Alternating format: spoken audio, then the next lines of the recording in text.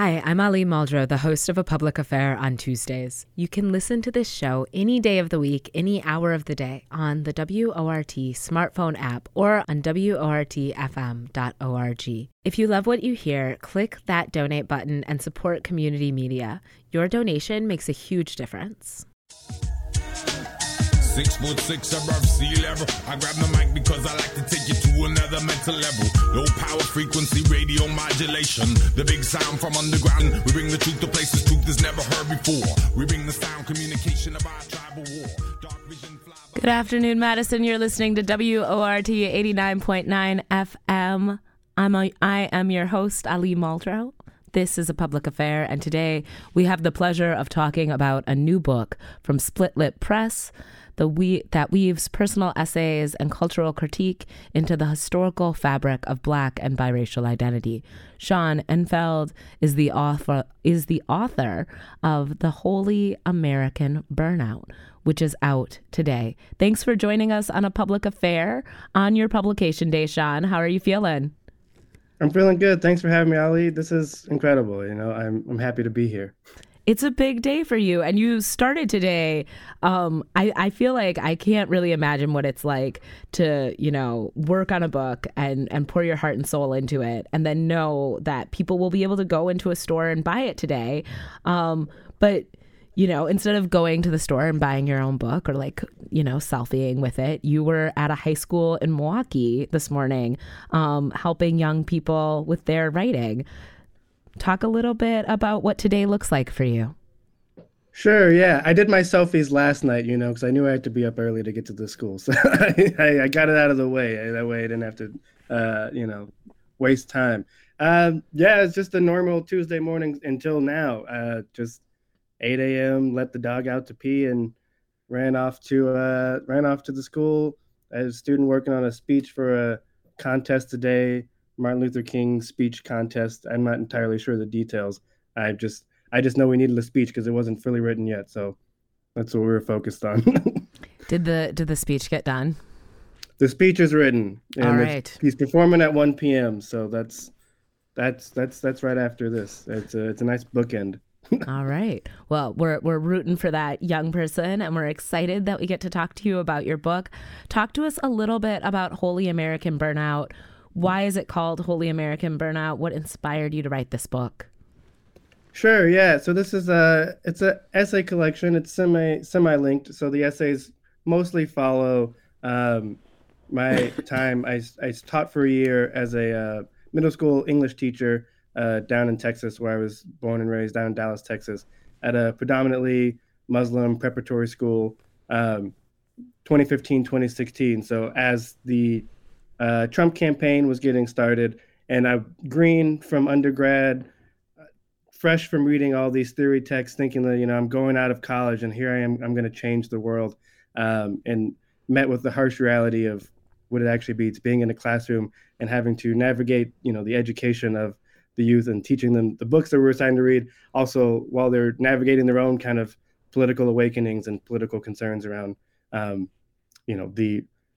for lack of a better word, hate speech that was being spewed by the then candidate, eventual president at the time. And so the essays mostly follow in those lines, going back into that classroom, finding the narratives there that kind of connect to our broader American condition and to the kind of exhaustion I started to feel trying to be in this space, navigate, my own. And I think a way that a lot of folks of my generation, millennials, feel, and this they develop these ideas and this nobility that they want to bring into what they do all the time, and then are actually met with the challenges of applying that in their daily life in a system that is not geared towards kindness or care or empathy, and how do you then do the work while also doing the inner work and keeping yourself fresh and alive. So that's kind of where the burnout aspect of the title came from, right? That American burnout idea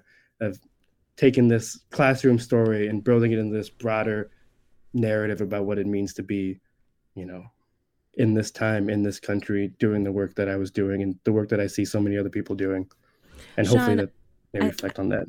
I think that there's something so powerful about talking about burnout within the context of education, talking about burnout within the context of how we treat our children at school, because how we treat our kids at school, the level of productivity we expect from young people says something about who we are as a society and what we value.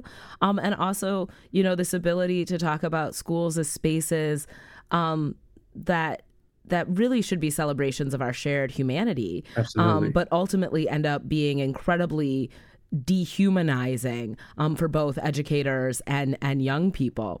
When you were writing this book, did you kind of balance a little bit between what it was like for you to go to school, your experience as a student in Texas, versus your experience as an educator, and how did you reconcile some of, I think when we get into education or when we have kids, we think we're going to be super different than our parents, and we're going to be super different than the teachers we had. And all of a sudden, there's this reality check of why the adults in our lives had to show up in certain ways. Yeah, absolutely. I mean, that's a big part of, so like I said, it's semi-linked, right? So not all the essays are about, me as the educator. I felt it was important that I needed to there's a full self that comes into being in any position, right? A teacher, whatever that is, right? But certainly as an educator, right? Certainly as you presenting somebody in front of a class. So it was important to me to kind of dig into my own kind of upbringing, the own kind of subjectivities, biases, my parents, and all of my own kind of raising, my own kind of political awakenings, right? That, I'm talking about my students who are kind of tuning in to the news for the first time as it becomes to feel a little bit more personal for them, and thinking about those times where that was happening to me, and right, telling those stories and trying to put those side by side and think about, what was those, and trying to, in some ways, because it's easier for me now writing the books to feel the empathy that I feel, was harder as the person in the classroom, right, who is trying to maintain order and what you might call classroom management. Right. And so there's a little bit of it a way of as a kind of a reclamation of the educator I had wished I was at that time. It was my first year teaching, right? So I was learning some things on the job. But there are some ways of thinking about how that full self can be better and how that full self can be more compassionate and doesn't have to, resort back to this is the way it was when I was growing up. And so this is the way we should get back to the lesson, right? We don't have time for this digression about what's happening in the election, right? We need to talk about To Kill a Mockingbird, right? So it's, and they're like, why? And they're like, well, because I said so, right? That kind of classic shutdown and phrase. Does To Kill a Mockingbird relate to the election, right? I think as educators, you're always trying to tease out, how do I make this classic text relevant to young people right now? Are there books that you taught your students that you feel like inspired your writing? Were there things that you loved teaching kids, and do those things show up in this book? Sure. Yeah. So that's a great question. And, it's a hard balance to strike, and I think anybody who's taught can say that, right? In that I was a first year teacher, so I was, a lot of what I was teaching was given to me by, the person in charge. We need to teach this book because this is the book. So To Kill a Mockingbird was one of those books, which is a book that I reflect on. I was taught that at the same grade level at 7th and 8th grade that I was teaching it at, and so there, that's wasn't that 10 years of history. I guess I was about to age myself more than I needed to, but 10 years between myself and my students when I was doing that, right? And so, but for me, I was always trying to find ways to, even with those, and I mean, obviously, To Kill a Mockingbird, still relevant. I mean, the issues of the race that Harper Lee was tackling, obviously still present, but it's not always easy for the 12-year-old, the 13-year-old to make those connections. And so for me, I mean, the first essay of the book is trying to recreate this lesson. I didn't want it to just all be here are the times where I failed as a teacher, right? So the first essay of the book is me trying to recreate this lesson where I felt like, we accomplished something, right? So we took the To Kill a Mockingbird, and at that time, Kendrick Lamar's To Pimp a Butterfly had just come out, and so. And I'm so glad that we're talking about To Kill a Mockingbird and To Pimp a Butterfly at the same time. I've wanted to talk to you, Sean, for years. I'm so glad you're here today. Because yes, that's I was sad when To Pimp a Butterfly came out that I wasn't in high school, like that nobody was like using that as a tool to make the freshman curriculum more relevant, because it really is like this musical outline of the thematic qualities of kind of what you see on a freshman English reading list, including, Absolutely. referencing To Kill a Mockingbird and Color Purple and, hashtag We Love You, Kendrick. Yes. This book does embrace like hip hop as part of the conversation. Why was it important to you to infuse this conversation about American burnout, about education, with a love of music and a real kind of insight into the contemporary writing that is driving hip hop forward right now? Sure. Yeah, that's a great question. I mean, part of it is just that's who I am, and I'm always kind of like looking to music to provide some kind of like you were saying, like to provide some kind of like those things that like we in an ideal world that teaching is supposed to do, right? To make these connections for us to see these things, right? And so music for me is this great kind of bridge between myself and the culture, but also I feel like it's this great bridge between ourselves and like each other, right? And I 10 years is I was joking earlier about how 10 years isn't that long between a gap between me and my students, but a lot changes in 10 years. But the one thing that we did find that we had in common is that we still had a love for hip hop. They didn't always love the hip hop that I was into.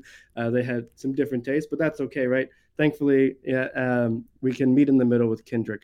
And so bringing Kendrick into that classroom was important to me, right? And that was also at a time when All Right was becoming a kind of a protest anthem too, right? It was becoming kind of an anthem for activist movement there for Black Lives Matter.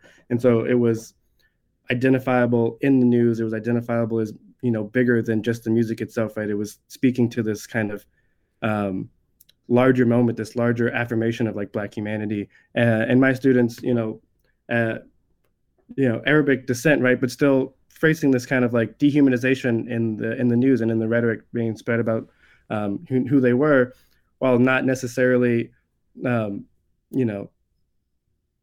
not resonating with the Black Lives Matter movement in the same way that I was. We were still kind of meeting at this point of like needing this feeling of like, but we are people too, right? And we are going to be all right. We are going to find some kind of way to like, vocalize how we feel in this moment and to stand up for ourselves and to kind of use that to draw that back into the text and to think about how this character of Tom Robinson in To Kill a Mockingbird doesn't necessarily, like, I think Harper Lee's book is incredible. I think she did what she could do, right? But to use hip hop to kind of give that voice to Tom that he doesn't really have in that text, right? Because he's kind of more serving this metaphor of like that Scout and that Atticus Finch want to bring up about a kind of nice feeling of equality, right? A nice, like, we should treat each other the same, right? But Tom still is murdered in the end, right? He still faces some kind of judgment for a crime he didn't commit, right? And that is the reality of that situation there. But then using Kendrick to kind of like imagine this alternative, imagine this world in which someone could maybe voice for themselves in a more, in a way that's more befitting of the human they are, in a way that's more befitting of, what they have to offer the world outside of just being this kind of symbol for in this classic text. Right? I feel like you're really tempting me to just like nerd out and talk with you about To Kill a Mockingbird for an hour, which I would love to do because I also worked in English departments for 7 years and taught spoken word poetry. And the idea of like To Kill a Mockingbird from a Black perspective, I'm like, let's just spend 3 hours talking about that. But we're not going to, because we're here to talk about your book.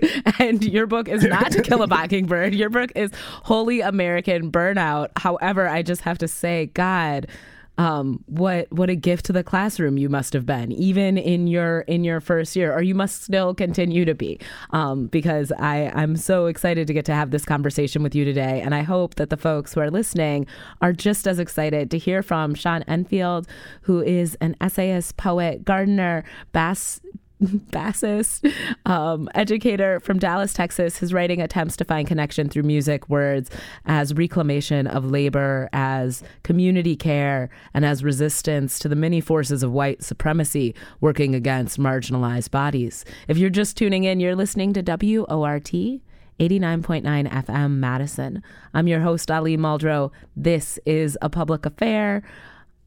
We're talking to Sean about his book that is out today, Holy American Burnout. Before we get carried away, I just want to say that I got to give a shout out to the team that makes the show possible, to my amazing producer, Jade, who continues to just find great books and great people to talk about great books with. We love you so much, Jade. We're so lucky that we get to work with you and that you connect us with incredible people to talk to. Huge shout out to John, who is rocking an amazing ponytail today. And of course, as always, mad love and respect for our leader, Shali Pittman, who brings us all together and makes it all happen. I couldn't do this without the great people who, you know, find the books for me and make sure that we're on the air. So shout out to our engineer, our news director, and our producer. Happy Tuesday, everybody. Sean, who are the people that helped you make this book happen? I think about writing a book as such a solitary activity. And in some ways, kind of a lonely activity. But at the end of the day, if you're going to publish a book, it takes a team of people to market that book, to get that book sold. Who are the people who showed up for you to help make this happen? Yeah, that's a great question. And I'm always trying to resist both that that narrative that writing is. I mean, I do this to myself. I try to resist it to myself first, because I get in that headspace all the time. It's like, I have to sit at my computer and close the blinds and shut myself off to the world and write something, right? And I'm always trying to remind myself that there is a need for community in order to like produce something if it's going to be of any kind of merit. And I'm really grateful to Split Lip Press, the press that's putting out the book. I mean, it's a wonderful team. Christine as the editor-in-chief, and who welcomed the book and has always been super like encouraging, and you could really, from the beginning, I could tell that she like was invested in the vision of the book, not a version of the book that they wanted to shape it into. And then working with Lauren Westerfield, who was the nonfiction editor there, to really refine what that vision was and to make it the book that is now out today, right? So that, but even before that, it's in the writing process of it alone, right? I mean, I guess I was my cat, who just decided to join me, certainly wanted to remind me that she should get a shout out, I guess. It's true. She you were about to move on and she was like, I think you are forgetting somebody. Like, I will be right here on this Zoom with you until you get it together. So I heard, it's like, you're going to shout out people before you shout out the one who's always on your lap while you're doing these things? How dare you? So, of course, the cat can't Marceline, can't have written the book without a cat nearby somewhere, stepping on your computers and adding letters that you did not need in there. But it's fun to go back and pause and erase them. But also, I mean, I was grateful enough. I'm privileged enough to be able to like take some time and pursue an MFA. I did my MFA up in Fairbanks, Alaska, which was dark and cold. But I did a lot of the writing of this book up there. And so, I mean, I'm grateful to my professors there and my fellow grad students. We were all going through a lot of. I mean, the pandemic happened near the end of my time there, and obviously it's still happening. Pandemic started during my time there, right? And so we were going through incredible world changes, but also incredible. Most of us came from the south up to Alaska, and it was like, oh, great, now it's cold and dark and snow is here for 6 months. Right, so we're dealing with this incredible personal changes in our life and still having to produce things. And I mean, again, that's not something I'm not that strong of a person. I don't write this book if I'm not surrounded by people who are also like engaged in this activity and pushing us forward to, write our stories and try to tell something meaningful that hopefully somebody else can take something in. Right. So I my name's on the cover, but I really should put like all of the people, my family, right, who have been there. I started writing when I was in like middle school myself. I was 13 years old, and at some point I was like, I'm going to write. That's what I'm going to do. And at some point my mom or dad should have been like, "What? Don't do that. You can maybe find like something else and then write on the side." But they encourage that delusion of mine. They push that. They let that fester and grow and bloom and blossom to the point that I've been able to continue to pursue it and continue to like. Oh, I Yeah, love that you shout out to your parents. I think it's a really hard thing to like encourage your kid to be an artist because it's really counterintuitive in our society. I think the messaging is always that you're not going to make any money. You're not going to have health care. You're not going to you're not going to be able to do that. And so, shout out to encouraging parents for sure. And yeah, let their kids they're dream. doing retail, right? They're doing retail, and I don't have kids of my own. I work with students. I don't have kids of my own, but I can't imagine, you're working retail and your kid come home's like, I'm going to be an artist. It's like the fear you must fear for that child must be strong, but to be able to like set that aside and still find an encouragement, I'm grateful, blessed. Heck yeah. Sean, I want to take a little bit of time to let folks hear from the book. And so we talked a little before the show about you reading a little bit to our audience. Yeah. What do you want to share with us today? Sure. Yeah, I think I'll read from the first couple pages since we were already talking about this is the essay that opens the book, To Pimp a Mockingbird, a lesson plan. So I'll read the first couple pages there that kind of starts it and sets the scene for the school that I'm in. To Pimp a Mockingbird, a lesson plan. Overview. 2015, the president is black, young Jeezy's Lambo is blue, and he'd be gosh darned if his rims ain't too. And you, first year middle school English teacher that you are, you fixate on a class you've never taken. Good Kids, Mad Cities, taught by Adam Deal, a professor at Georgia Regents University and centered on the Kendrick Lamar album Good Kid, Mad City. You teach 11 to 13-year-olds, an all-boys class, children of wealthy Pakistani immigrants in a small North Texas town. Prior to this gig, you had taught only once before, and only for a summer. Now, you're just a few weeks into the job. You need ideas, inspiration, guidance, control. Yesterday, as the class read aloud from To Kill a Mockingbird, 2 students fell asleep, 1 snored, another ended every line of dialogue by adding, "D's nuts." And after returning from the principal's office for that very same... Sorry. And another ended every line of dialogue by adding, "D's nuts," even after returning from the principal's office for that very same offense. Another student rocked back and forth in his seat, compulsively, it seemed, until he farted, and the other students mocked him. "Voila, you smell like poop." And the farting student smiled, happy for attention in whatever form.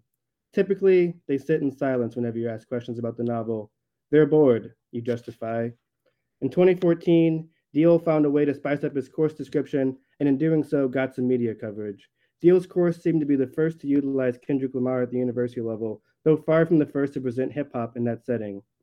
We will examine the role of urban living on the development of young people, the course description reads, by studying and analyzing various literature, films, and K-Dot's album. We will consider what effect our characters' surroundings have on who they become as adults. In an interview with Spin, Deal remarks, "It'd be a disservice to my literature brethren to not include any books." And indeed, his syllabus features James Baldwin, Gwendolyn Brooks, and yes, of course, the most gangster of all Irish writers, James Joyce. Well, if Deal can make James Joyce hip-hop, then surely you can do the same with Atticus Finch. Or rather, Deal is setting out to make Kendrick Lamar literary. It's like literature, he says, of Good Kid. It's a story. It's got characters, themes, drama, and climaxes. Everything that makes us love printed material. And you agree. You're not sure why Deal, a white man, needs to defend the literary merit of Kendrick Lamar, but nevertheless, you agree with him. You can imagine how Lamar benefits Deal. After all, he teaches in Augusta, Georgia, a city with a 29% black population and a university with a near representative 25% black enrollment.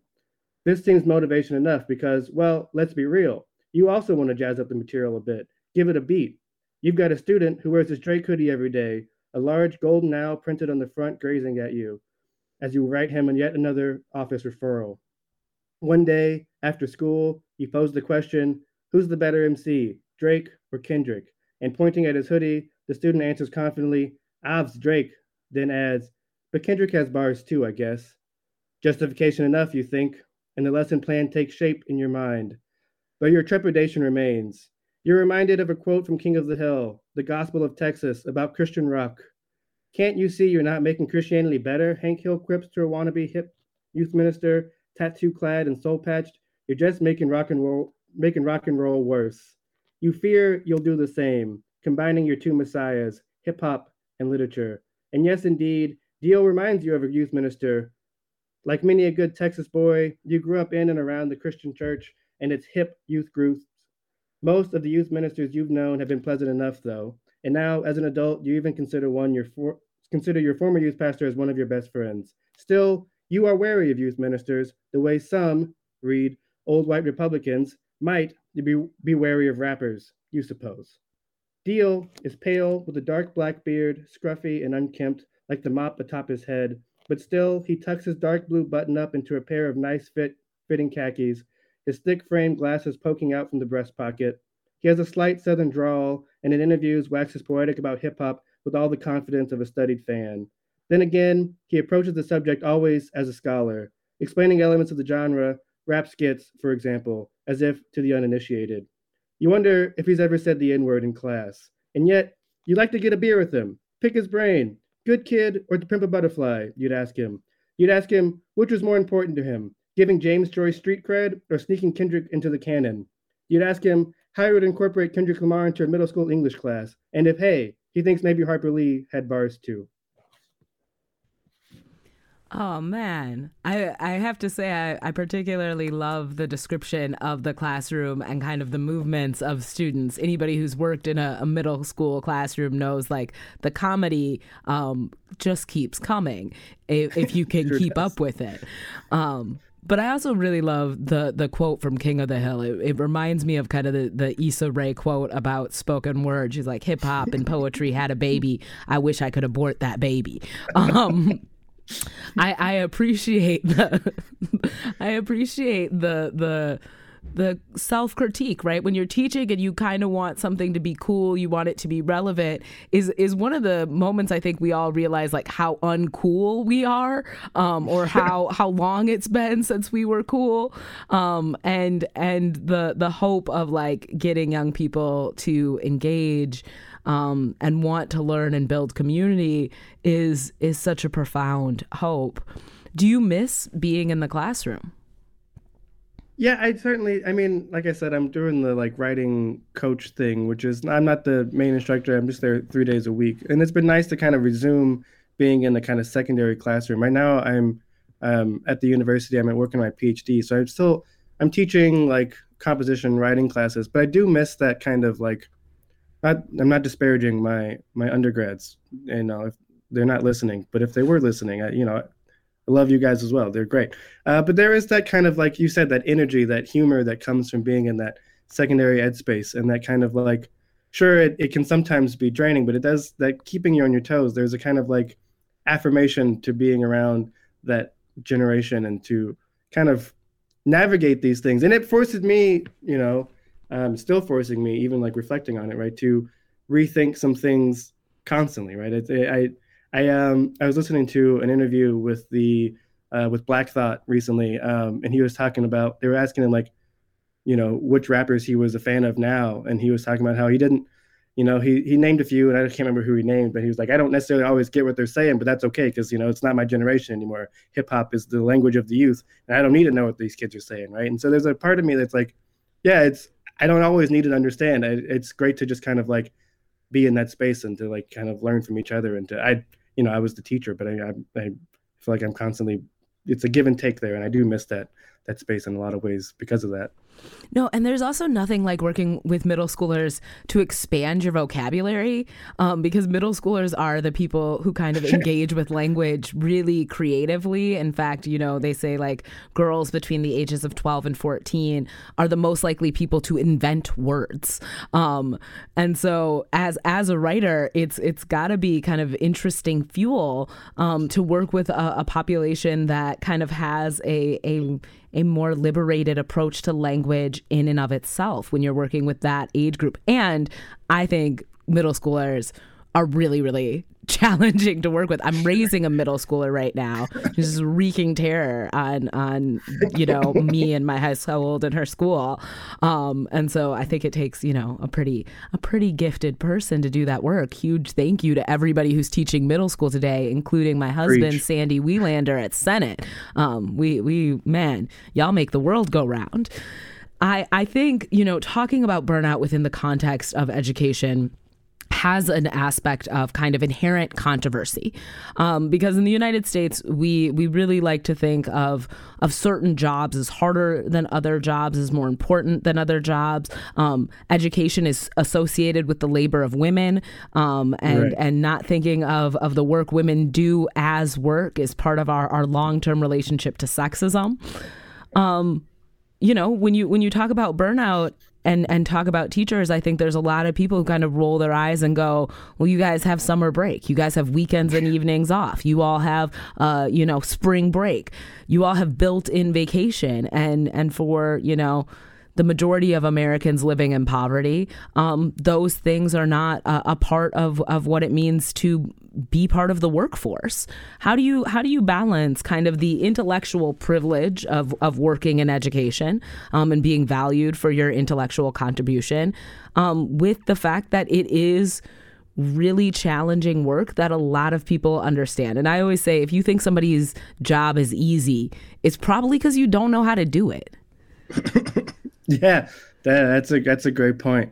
Yeah, I mean, there is a I think in some ways you saw around like when the lockdowns first started happening, there were these posts of people like, oh, I appreciate what teachers are doing because now my kid's home and having to do these classes online, and that seems to have maybe gone away a little bit now that school has resumed already. How quickly some of these lessons are forgot, which maybe is also a good reason to read how the hard book. Teaching, yeah, right, how hard teaching maybe is. It's I don't know. I think of education. I mean, it's again in the ideal, right? It is a very how do I put it? It feels to me it runs against what so many of our like capitalist systems privilege as like work, and privilege as like labor, and privilege as what is going to, even though it's education at its core is meant to like prepare you in some sense to go into this workforce, right? The actual like act and practice of it, doing that kind of social emotional learning with those students, especially as important now as it ever was, again coming out of those lockdowns, and really getting students to kind of return to like dealing with that 2 years of trauma of like school shutting down and not being able to see friends and not being able to kind of like socialize in the way and develop in that way that students before them had developed, right? So there's even more pressure for that kind of like teaching students how to not just like learn books, but how to be human, how to learn and how to like exist together. And right, so that kind of like, as you said, like typically feminized labor, right? Typically characterizes like this nurturing thing that is not real work, not backbreaking work, right? But is incredibly exhausting on like the mind and incredibly exhausting on the body as well, as just you're pushing against the gears of what we're meant to do. We're meant to kind of produce, we're meant to kind of show results, we're meant to kind of make something that can be monetized and sold, right? And that's not necessarily what education does, even though it's purported as being, oh, this is going to help you get a job and this is going to help you be in the workforce and exist in American society, right? And I think there's these kind of like competing tensions, right, that are always at play, it's wearing down the educators, it wears down the students, and then you have to deal with folks who have political office who have no idea how to teach, passing legislation about teaching and what shouldn't be taught. And that's its own can of worms. I mean, Sean, I really love the way you answered that question, and I really appreciate talking about like the political reality of education right now, not just the politics that surround the environments we're raising our kids in, but that, you know, teaching and education is not separate from governance. It is, you know, deeply impacted by the way people legislate, and by the way folks lead. If you're just tuning in, you're listening to A Public Affair on WORT 89.9 FM Madison. My name is Ali Muldrow, and today we're talking with Sean Enfield about his brand new book, Holy American Burnout. If you have any questions, give us a call at 608-256-2001. We'd love to hear from you. We'd love to talk about this book with you, even if you just want to congratulate Sean for getting it out there. We've got him live on the air on the day that this book is being sold for the first time. Do you have plans to like celebrate? Are you going to tour this book? What does it look like for you to have this book out in the world? And what is the work that you do related to that? Yeah, thank you. So tonight, I'm doing a Zoom reading with the press, right? The press is based out of Nebraska. So if you're interested, registration link is up at splitlippress.com somewhere, and you can come hear me read more. I think I'll be reading something different than what I just read. I'm not sure yet. We're figuring that out later. Right. So doing a Zoom reading with the press, and really it'll be great to kind of like celebrate with them and to read from it, and to kind of, and reading with with Sarah Fawn Montgomery, who also published an essay collection with the press as well last year, Halfway from Home, which is fantastic, and would highly encourage you to check out that book as well. And then tomorrow in Milwaukee, reading with some of my dear friends in the PhD program, and my great friend H. Warren, whose book Binded came out earlier this year. It's a poetry collection through Red Hen Press, which I also an incredible book, and would highly encourage you to check out. We'll be reading at Woodland Pattern. Wisconsin has two of the best bookstores. I won't pit them against each other, but I would say Room of One's Own and Woodland Pattern are the two best bookstores I've ever been to. And so we'll be reading with Room of One's Own well into March of 2024. So, you know, that's a ways off, but if you want to put it in your calendar. But I think it's important. Like, you can catch this author that we're talking to on A Public Affair at a Room of One's Own on the Near East Side, which I will say is like the magic school bus of bookstores. We love you here at WORT, Room of One's Own. Incredible. And you'll be there, yes. What day in March? In March 18th, Monday, March 18th, 2024. If you block it out of your calendar. Heck yeah. You got 3 months to, I guess, yeah. And also, I'm like, this book is like kind of a great Christmas present for the teachers in your life, for the educators in your life. Who do you hope reads this book? Have you thought about what it would look like for people to teach this book? Sure. Not so much the teaching of it, although if you want to, I'm happy to come talk to any class about it. See, you're going to get a lot of calls. I feel like you're overextending. No wonder you're burnt out over here, like broadcasting live. Like, I will come to your classroom and talk about this book. I'm going to let some people know you said that, though. I'm available within reason, I suppose. First come, first serve, maybe. Okay. But yeah, I mean, I guess it's cliche to say you wrote a book for the younger version of yourself. But I mean, in a lot of ways, that is exactly what, I guess, there's a lot of guilt that I was feeling after burning out and, ostensibly failing at the work of being a teacher, right? That I carried with me for a long time, and that, again, had, mental, and my cat is relentless. This cat is like a diva. Like, she wants to be recognized on the show. She ignored me for the hour I was home before this, and then as soon as she hears the voices, she's like, "Oh, this is." Yeah, her tail is your microphone right now. For folks who can't see what I am seeing, it is literally adorable. So it's a really cute cat. Yeah, she likes to show off. It's true. Really, I think she was also just like, "Hey, don't feel bad about burning out. It's okay." It's just they thank you. She's a great support cat. She I think she could sense the emotions rising back up. But yeah, I just watched her. She was beelining right for the keyboard. And I was like, oh, that's gonna she's gonna hang up the call. She wanted to be on camera. Now she's settled into the lab.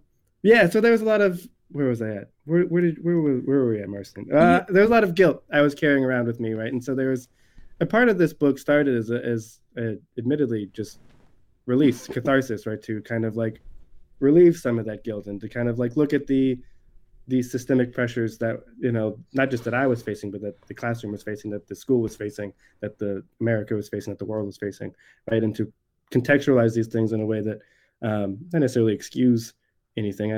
But to, you know, make that narrative complete, to not put all that narrative on my own back and to put all that burnout onto my own soul, right? And so there's an aspect of it that I just was like, writing this was in some ways healing, right? In some ways, an act of reclamation for myself.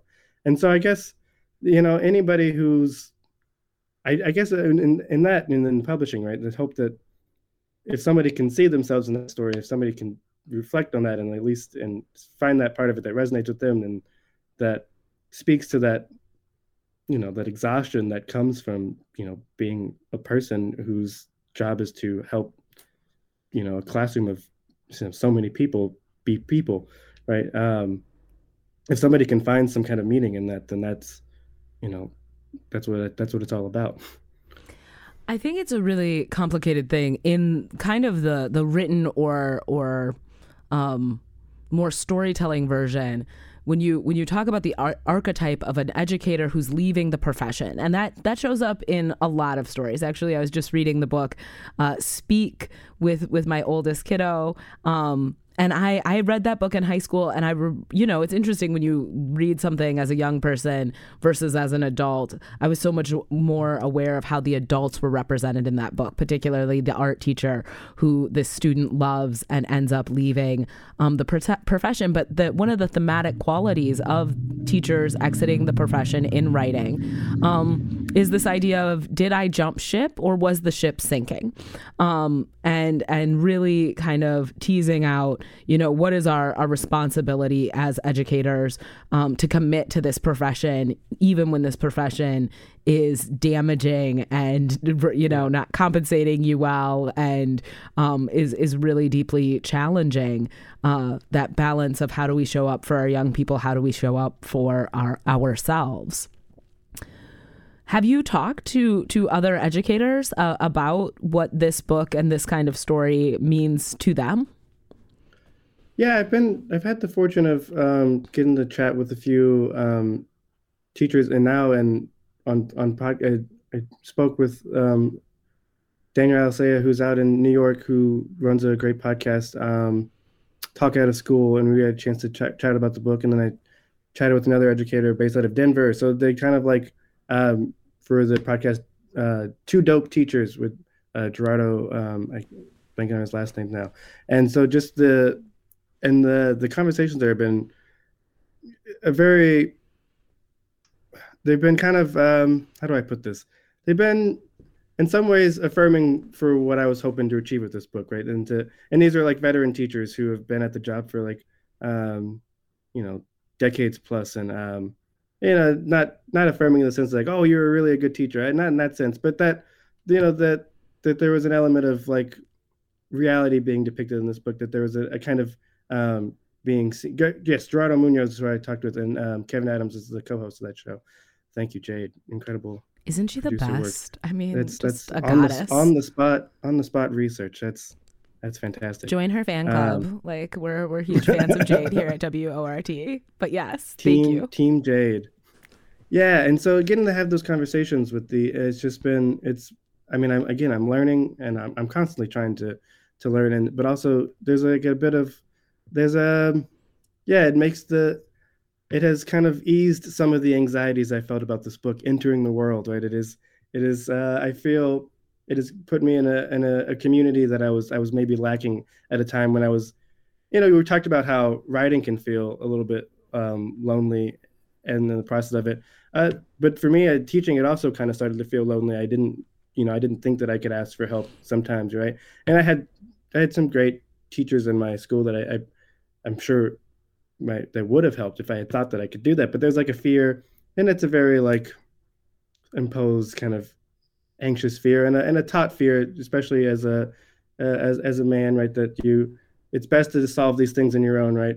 And so there's a socialized fear there that I needed to like handle this, and I would seem weak if I was like, oh, these 13-year-olds are getting to me. I don't know what I'm doing. And so there was an ability to put all that on myself as well that kind of came into it. And so like putting this book out is kind of like, added some relief that there's a larger community of people doing the same work, and that we all have something that we can offer each other. And I have some small sliver of it in these pages that I hope help somebody else. And now I'm getting to learn from other people and get those slivers returned in full. So that's been the kind of, I think this is one of the things that makes the book great, is that this book has a real level of reflection. It has an element of it that is deeply personal, and yet it applies to this large system that is education. And so I couldn't have you on and not ask you, what would have kept you in the classroom? What do you think we should be doing to support teachers and retain teachers? Sure. Yeah. I guess I'll spoil my own book. I was let go from my position. So I was planning on going back for the next year there and trying again. But my students performed poorly on their exams at the end of the year, and it was decided that they would go with a new instructor. But then I never quite left. I left the classroom as a head instructor, but I could never quite leave the education, right? Even still in my PhD, I'm still, seeking out these teaching positions, not just to like support my education, but also because there's a part of that I feel like I need to do. But in terms of like, there was a level of, I don't want to disparage the school I was at, but there was a level of support that was lacking where I was at from the administration in terms of, maybe I'll leave it at that. But without, I don't want. That's all I need to say. But in terms of, yeah, I was still gearing up to try again. And who knows? I am somebody who gets caught up in hypotheticals and alternative realities. But at the end of the day, that is the way that it went, and I am here where I'm at now. But yeah, I think in the long run, there's a drive, I think, for most teachers, and at least the most teachers that I know, that does kind of compel that work, that does push that work. And that if you nurture that drive and if you support that drive, then you will find that those educators will, thrive and do amazing work in the classroom and do amazing work. And that, unfortunately, that is not always the case on the administrative level of the schools, at the district level, at the state level, right? And so I just wish some of the folks who make these decisions to legislate what can and cannot be taught in schools and to police what it is that educators are doing, I just wish that they would sit in the classroom for at least a day, right? And just shut up for a second and just observe and see the kind of, for the most part, not everybody, not with a broad brush, but the kind of passion that goes into somebody who chooses to do this work and to choose to do this work for an extended period of time, especially. Thank you so much for speaking to that. You're listening to WORT 89.9 FM. My name is Ali Muldrow, and today we're talking to Sean Enfield about his brand new book, Holy American Burnout. You can buy that book today. It is out. It is in stores. Sean will be in Wisconsin in March, reading at A Room of One's Own. And I think, there are so many teachers who I think, deeply identify with feeling undersupported, or feeling like the wrong things are being used against them or are qualifying their work. Because, yeah, a kid can struggle on a test, and that doesn't change the fact that that kid fell in love with reading in your class. A kid can struggle on a test, and that doesn't change the fact that at the beginning of the semester, they had their head down every day, and God, was it a win the day that they picked it up. Yes. And so I think, you know, as a person who's gotten to spend some time in some incredible classrooms, when you do that work well, it's really hard to measure. There's not often Absolutely. a test that reveals the kind of love that people pour into being really skilled and talented educators.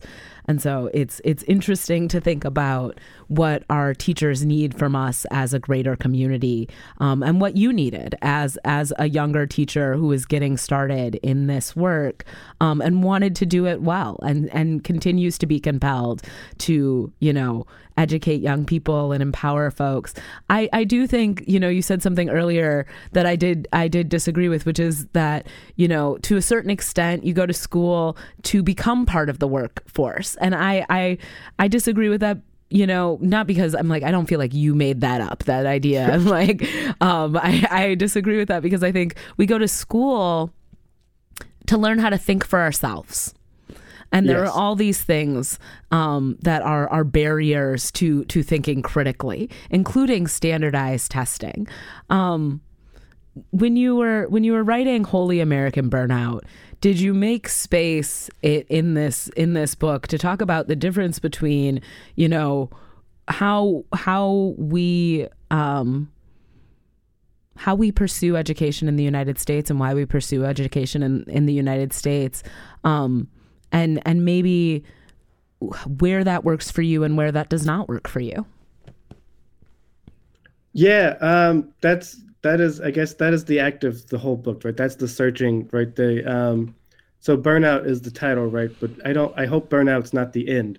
That's where my particular story ended, right? But there's an act in that retelling that story, right, of envisioning an alternative, right? That I think envisioning, like you said, education is something beyond that, is something that is like finding oneself, finding one's identity, finding one's way into not work, but into the world, into their communities, into their into their friendships, their families, right? All of these things, right? Learning how one perceives the world and learning how to perceive the world in a way that is critical and engaging and dynamic, right? That is what I'm searching for. And empathetic and compassionate and kind. I think that there's a severe lack of that in a lot of spaces, education being one of those at times, right? And to use, I mean, I think that's one of the gifts that reading has given me, that literature has given me, an ability to kind of exercise that empathy and to make that empathy itself, something that I'm constantly like evaluating and reflecting upon and learning to do better, right? It's something I don't think I'll ever perfect, but that to try and make that something that I constantly pursue that perfecting of, even though I know I won't. The amount that you love like reading is so apparent in this book, is apparent in this conversation. It's so obvious that you're a person who has a pretty long list of favorite authors. And I think that you get to be on people's lists of favorite authors now. And I hope that is something you get to like revel in and enjoy. Sean Enfield, it was such a gift to get to talk to you about your book, Holy American Burnout. Thank you for joining us today on WORT 89.9 FM. Thank you to the folks who are listening. Huge shout out to our producer, Jade, our engineer, John, our news director, Shali Pittman. Y'all are the best. Thank you so much for having me. This has been great. It's the same recorded message you've been singing all along. Keep handing us the Bible while you walking off with all the gold. The bureaucratic office sends you merry-go-rounding, while the KKK police the streets by bloodhounding. Interest on the credit